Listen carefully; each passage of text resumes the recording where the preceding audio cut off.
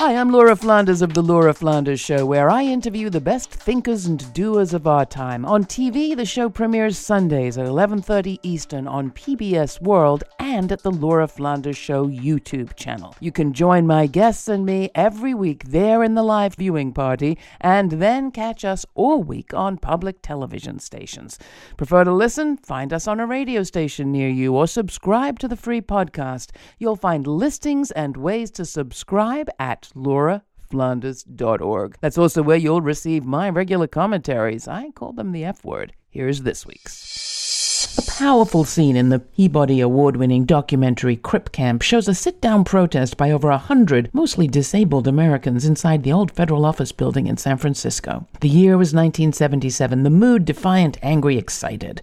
At issue was government enforcement of Section 504 of the 1973 Rehabilitation Act, the first federal law ever to ban discrimination against people with disabilities. 504 was important because while the 73 Act had banned discrimination, it was 504 that laid out what that meant. It wasn't enough, for example, for a bus driver to stop a bus for a passenger in a wheelchair if that passenger had no way actually to board that bus.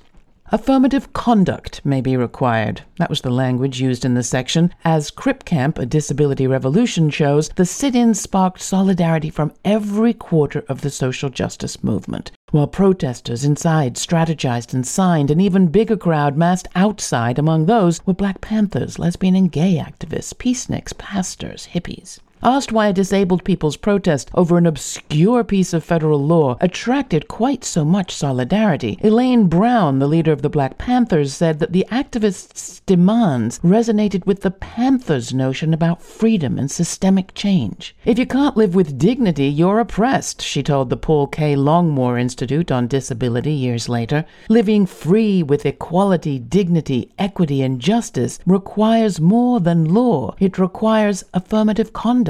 It requires systemic change, the activists said. The San Francisco sit-in lasted 28 days. It prompted a congressional hearing, forced government action, and eventually many of the provisions of 504 were written into the Americans with Disabilities Act, which was signed on July 26, 1990. Some disabled activists call that their Independence Day. But the message of the sit-in, which was sustained as the film shows by hot food from the Panthers' kitchen and baked goods from a local lesbian co-op, was that independence, per se, is no guarantee of justice. Whether we're talking about righting the wrongs of poverty, patriarchy, racism, or simply lack of care, affirmative conduct may be required. Systemic change. And that's the demand the disability justice movement is making today. History shows they're worth listening to.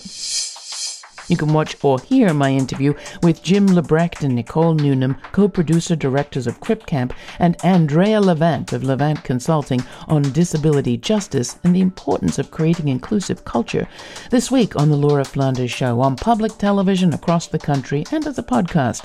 Subscribe and find out more at www.lauraflanders.org. And thanks.